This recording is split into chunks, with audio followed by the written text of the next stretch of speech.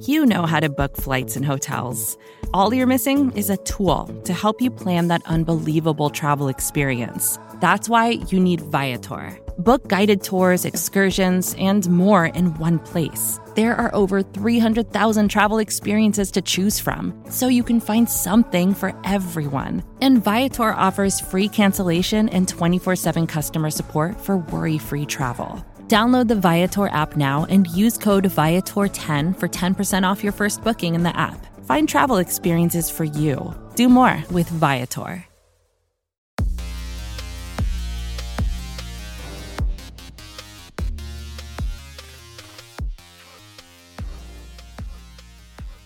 Welcome to Believe, a podcast for Bills fans. I'm Jamie D'Amico, and normally I'm alongside the great John Boccacino, but he is on assignment this week, so I'm sitting in the captain's chair.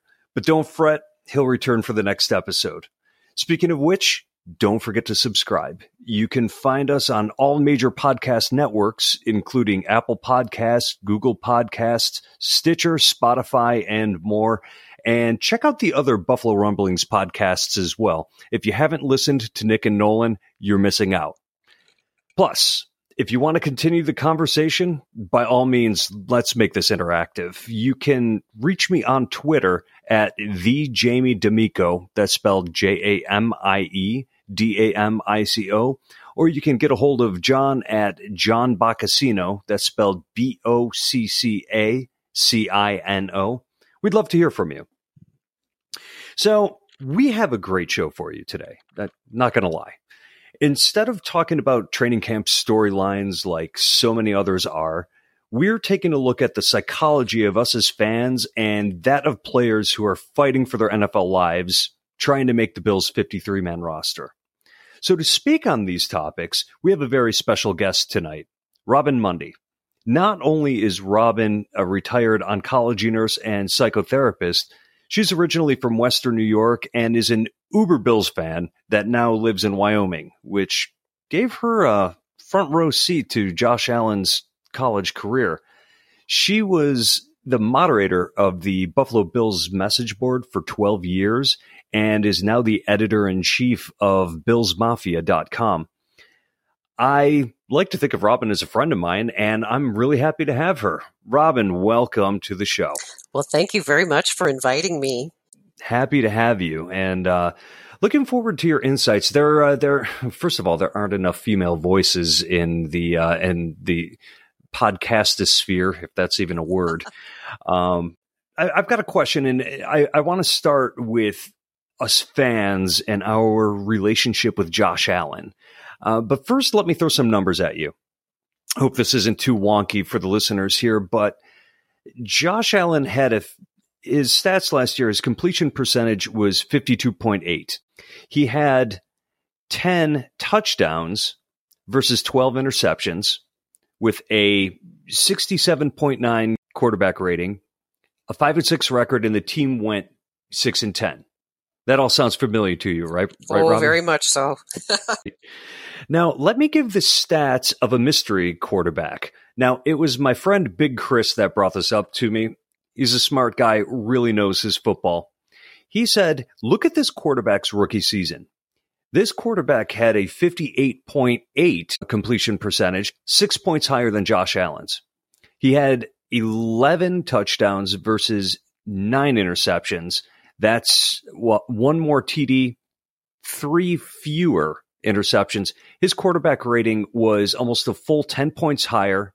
His record was 4-6. His team went 6-10. Do you have any guesses as to who that would be, Robin? Unfortunately, I do. This is this is sounding like a broken record.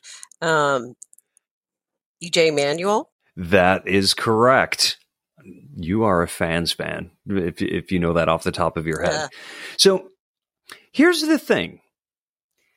If we were to say Josh Allen is the next EJ Manuel, I would imagine that the listeners right now, their hearts are racing and they can't wait to start yelling at me on Twitter. But even national pundits are saying Josh Allen has the it factor.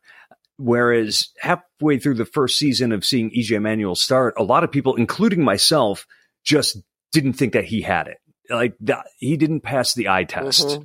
Josh Allen, on the other hand, he's exciting. He runs the ball well, and that may be the big difference. He runs the ball well, and he had 500 more rushing yards than EJ did in his rookie season. But the end results were that Josh Allen was not as good as EJ, statistically speaking. Right. I know stats lie, all that stuff, but Robin, as a psychotherapist, what is it about us fans that doesn't allow us to be objective about what we're seeing on the field? What we're seeing on the field is what we want to see because of our passion.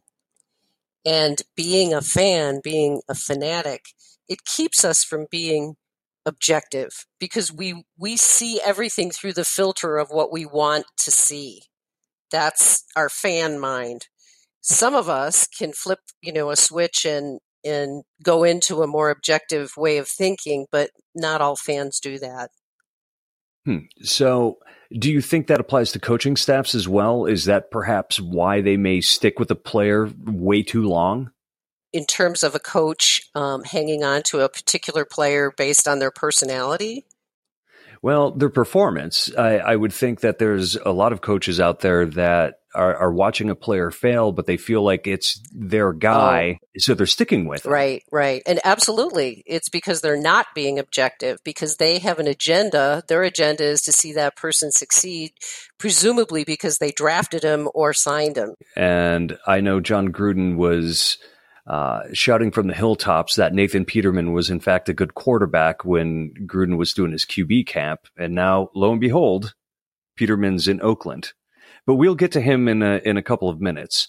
The thing that I've been giving a lot of thought to, and it's particularly because we're in training camp right now, what is it that causes players of equal talent to fail while others excel? What goes into that? We've heard the cliches that, you just got to want it, but there's got to be more than that, because I can't imagine that any of these guys want to fail. I mean, they haven't failed too much in their playing careers to this point. So wherein lies the difference? Most of it has to do with things that are not measurable. It's what we call the intangibles, when we refer to traits that players have that differentiate them from other players of equal talent. Personality matters. Mm-hmm. Whether I know that there's a lot of fans who know me who roll their eyes because I've been talking about culture and team chemistry and this kind of stuff for the last 20 years, mostly because the Buffalo Bills haven't had much in the way of talent and chemistry over the last couple decades. And now, it seems like things are starting to come together. But what differentiates players is personality. You can take a player, have the same measurables, and one will succeed and the other will fail. Why? Because of personality. And what do I mean by personality? One of the most important factors is getting the temperament right. Temperament refers to a person's innate reactions to different situations. Some people are what we call hot reactors, where something happens and they get all excited and, they get angry very easily, that sort of thing. And then you have people who are not hot reactors, and they're more stoic and they think about things and they don't respond right away.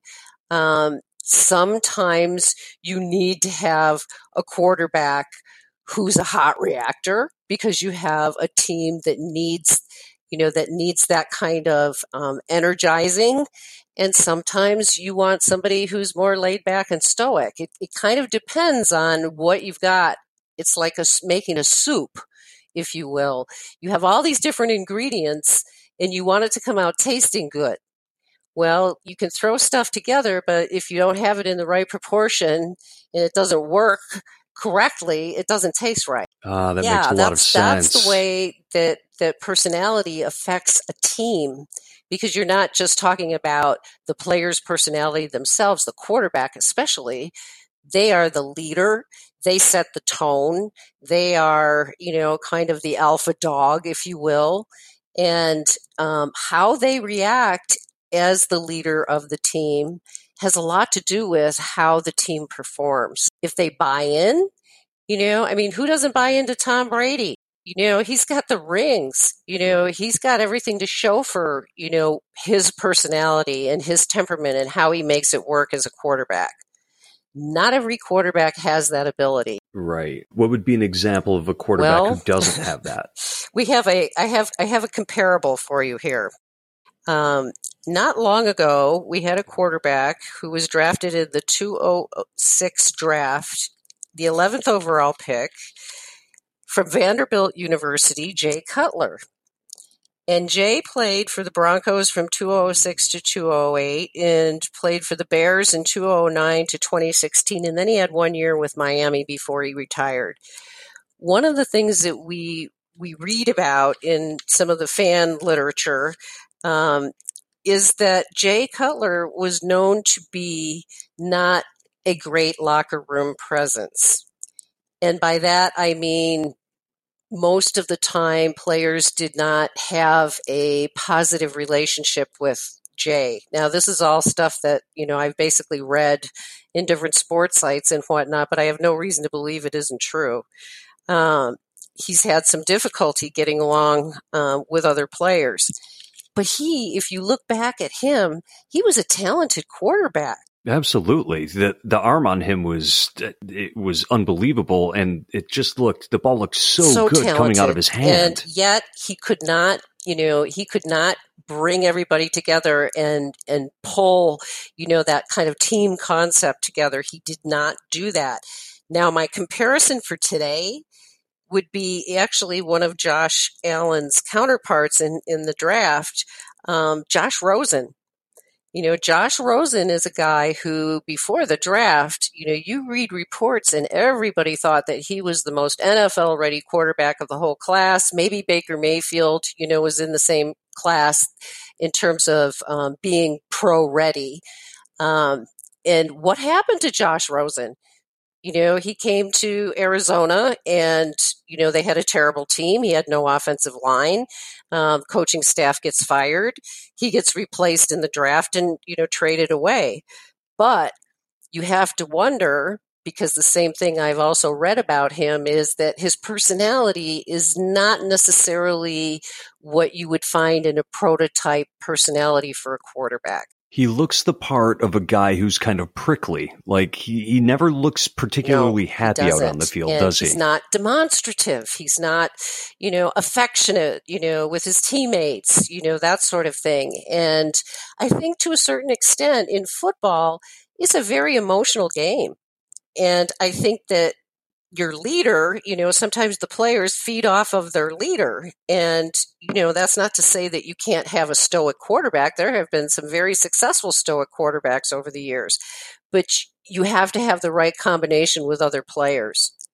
And I don't think that, obviously, the situation for Josh Rosen was not a good one for him in Arizona. And I wish him well with Miami. But even in Miami, he looks like he's losing out to the old friend of Ryan ours, Fitzpatrick. Fitz. You have to be afraid when your quarterback in the room with you is Ryan Fitzpatrick. Doesn't he have everybody that starts become injured? Yeah, and it seems like people really rally around him, and we know that if he gets starting for a 3-week period, he's going to be the best quarterback in the NFL. Hits that one game, and then everything just kind of unwinds from there. But we definitely love Fitz magic. Yeah, it's hard to root against that guy even when he's on the Dolphins. Yeah. But as long as he doesn't rack up any wins, I'm fine. But anyway. Let's continue with the conversation about quarterbacks, teammates, their performances, and what can hold players back, whether they're a quarterback or not. One other quarterback that's worth discussing in terms of personality, and it has less to do with a personality issue, but Nathan Peterman is a quarterback who has garnered an awful lot of attention for mostly the wrong reasons. He is somebody who has repeatedly shown that in practice, in preseason, and at every point at which it doesn't count, he is an incredible performer. And now he's moved his act onto the Raiders, and John Gruden is singing his praises, and everybody thinks, he's, the second coming. Well, we all know what happens with Nathan Peterman when he gets in a game that counts, unfortunately. We do. Yeah, the ball gets turned over repeatedly. And when you look at that, and I went back and looked at the film on him because I was so fascinated by this, because to me, he clearly has a performance anxiety issue. And this is something that's so treatable. And that's why I'm thinking, if anybody does get this figured out right for him, he could do very well. Because he has, in my opinion, he has performance anxiety. You get out there, you do fine until the bullets start flying, and then all of a sudden, all bets are off. With threats to our nation waiting around every corner, adaptability is more important than ever. When conditions change without notice, quick strategic thinking is crucial. And with obstacles consistently impending, determination is essential in overcoming them. It's this willingness, decisiveness, and resilience that sets Marines apart. With our fighting spirit, we don't just fight battles, we win them. Marines are the constant our nation counts on to fight the unknown. And through adaptable problem solving, we do just that. Learn more at Marines.com. So as a psychotherapist, what is it that you see that leads you to believe that because that's probably his issue? These are things that he doesn't do in practice. He's so precise. His timing is precise. It's like if you look at him on tape, he looks like a deer in the headlights when it counts. He doesn't even see the defender coming, and cutting off and picking off the pass. He doesn't even see it because his adrenaline is rushing so much. He's not, he's completely blanked out at the moment. Gotcha. So one of the funniest tweets I've ever read was during the game that he started against San Diego 2 years ago. And there was a play where he threw a pass. It was actually on the mark. It bounced off the hands of Charles Clay, got intercepted. And I can't remember who tweeted this originally, but it said that Nathan Peterman's passes are becoming self-aware and are now intercepting themselves. I thought that was amazing. That's grade A tweet right there. So let's step away from the quarterback position. Why are there some players, say an offensive lineman or a linebacker, why do some of them fail when they have all the talent to succeed? What goes on in their head that holds them back if all other factors are the same? It has to do with feeling like you're doing the thing that you should be doing. In other words, feeling like you're being your authentic self. This is kind of a group dynamic sort of issue. Let's use an offensive lineman for an example, because each of these position groups are different from a psychological perspective. Offensive linemen, it's critical that they think alike, they do alike, they finish each other's sentences. They have to be in sync. They all have to be in sync. And when they're not in sync, they're not going to play well.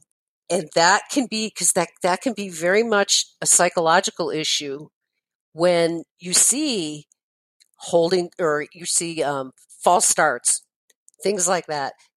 Those things happen because you're not concentrating on acting as you're coming out as one.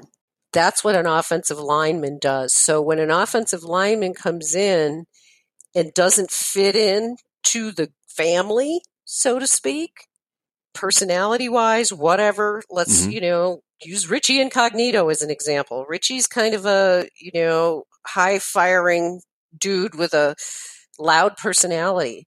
That will fly with some groups. It might not with others. And so what you have to have in an offensive line group is a group of people that they can be different as night and day when they're, off the field. But when they're on the field, they got to be churning out, and they've got to be in the same vibe. And that doesn't happen that easily. And, seeing things the same way and being able to relate, I would imagine that becomes particularly difficult when you're in the position where you're competing with the guy next to you in order to make the team. Like we said before, these guys are fighting for their NFL lives, some of them. And you would think that it's creating a bunch of rivalries, but they can't talk about it. You know how they always have these platitudes about how competition brings out the best in all of them, but that can't really be how they feel when somebody who they have to interact with day in and day out is trying to take food off of their table, or possibly even worse, their friend. So what do you think is going on in their minds in the locker room when they don't have the microphone in front of their faces? What kinds of things are being said and going on, or more that's a importantly, very being thought? interesting question, because it's a timely one. If you think about what's going on right now in every locker room in the NFL, there's 90 players still on the rosters until August 31st. So that's a big chunk of those folks that are not going to be here in a couple of weeks. And right now, everything is at fever pitch for all of those players who are not assured a roster spot. You know, obviously there's some players that are going to be there. The people who are on the cusp, those are the folks that their tension level, you could cut it with a knife, because everything that they have worked for and strived for in their entire life is on the line right now. I would think that on any given team, there are 60 guys that don't know if they're going to make it. And of those, how many actually will make it? I think 23. You know, so the majority are not going to make it. And they, in pretty much everyone, that's their worst fear at that point. You know, what if I don't make it? What if I don't make it?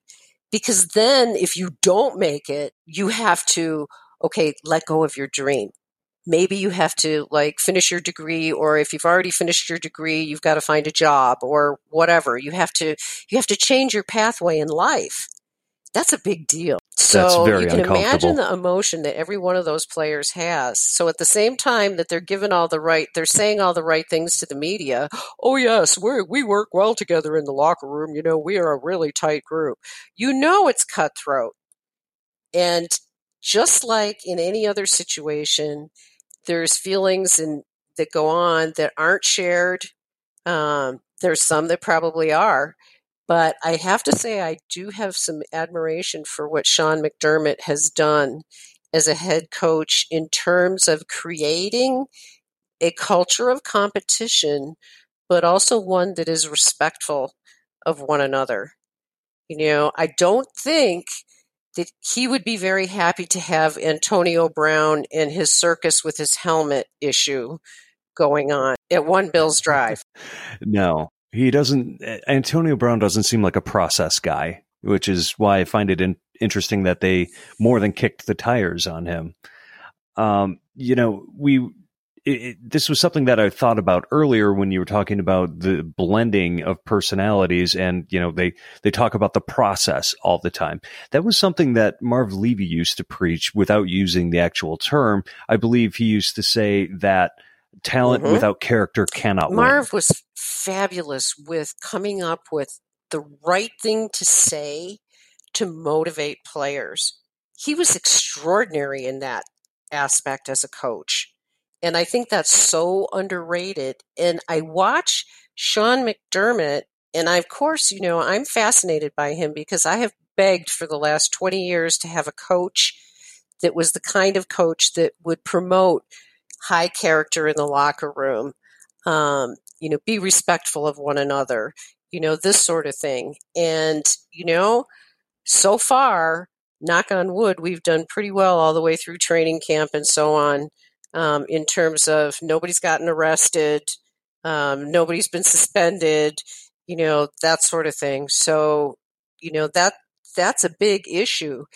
And even though Sean McDermott doesn't have I don't think he has the same ability to communicate the way that Marv Levy did. Because Marv was probably different. Not. Marv was like the elder statesman.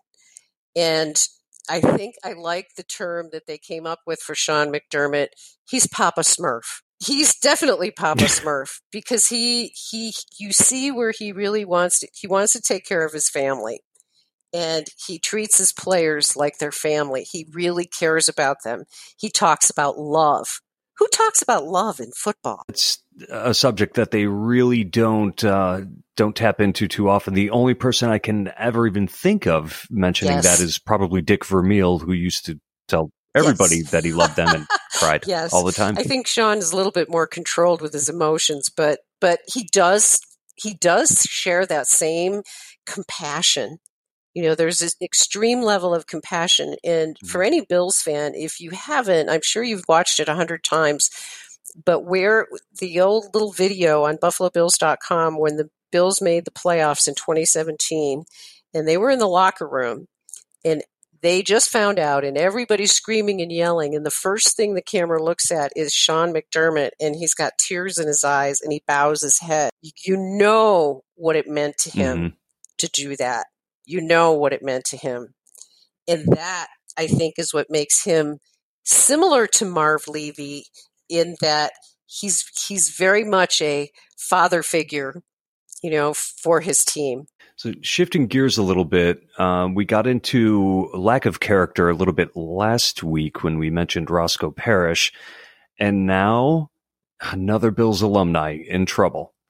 Mario Williams, for people that don't know, was arrested for, basically, it was trespassing, but he was harassing an ex-girlfriend. Robin. These alumni, they got to do better. And, we had a Believe public service announcement last week, so I'm going to kind of get into it again. And I'm going to say, guys, if you're rejected by a woman, go away. No ifs, ands, or buts. Just get out of there. Find something better to do with your time than harassing her. Any thoughts on that, Robin? I have several thoughts on it. One, what you said is absolutely true. And sometimes these guys, they end up retired at a young age. They have a lot of money. They have a lot of celebrity status. They have a sense of entitlement that goes with that at times.